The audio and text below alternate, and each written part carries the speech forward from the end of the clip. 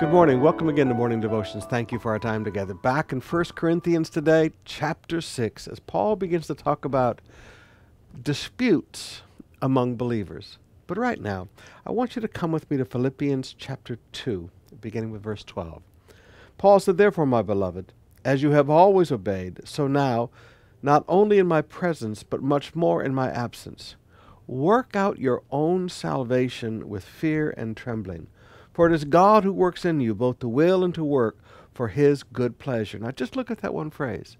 Work out your own salvation with fear and trembling. We live in a world today that has taken the biblical principle of making disciples, and I don't even know what to say that they've made it into. It goes so far beyond anything in Scripture with new definitions and everything else that it doesn't even resemble what the Bible says about going and making disciples.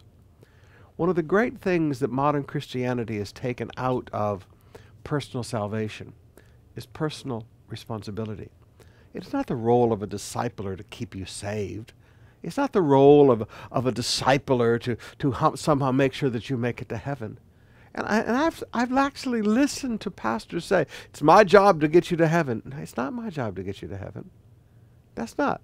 Nowhere in the Bible is it my job to get you to heaven.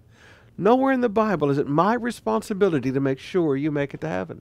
And nor is it any discipler's. It is your responsibility. Work out your own salvation. Personal salvation. Personal responsibility.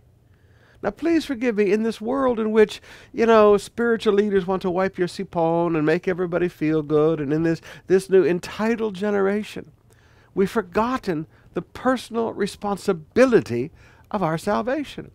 So please allow me to just kind of slap you awake a little bit this morning and go, hey, Jesus died on a cross for you. You live for him.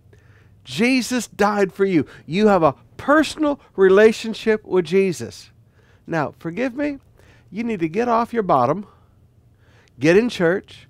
You need to get off your bottom, read your Bibles every day. You need to get off your bottom, get out and evangelize. You need to get off your bottom, live a holy life. You need to take responsibility for your spiritual life.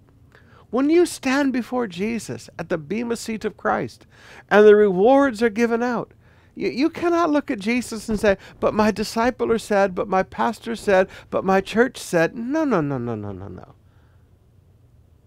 Work out your own salvation with fear and trembling. Personal salvation, personal responsibility.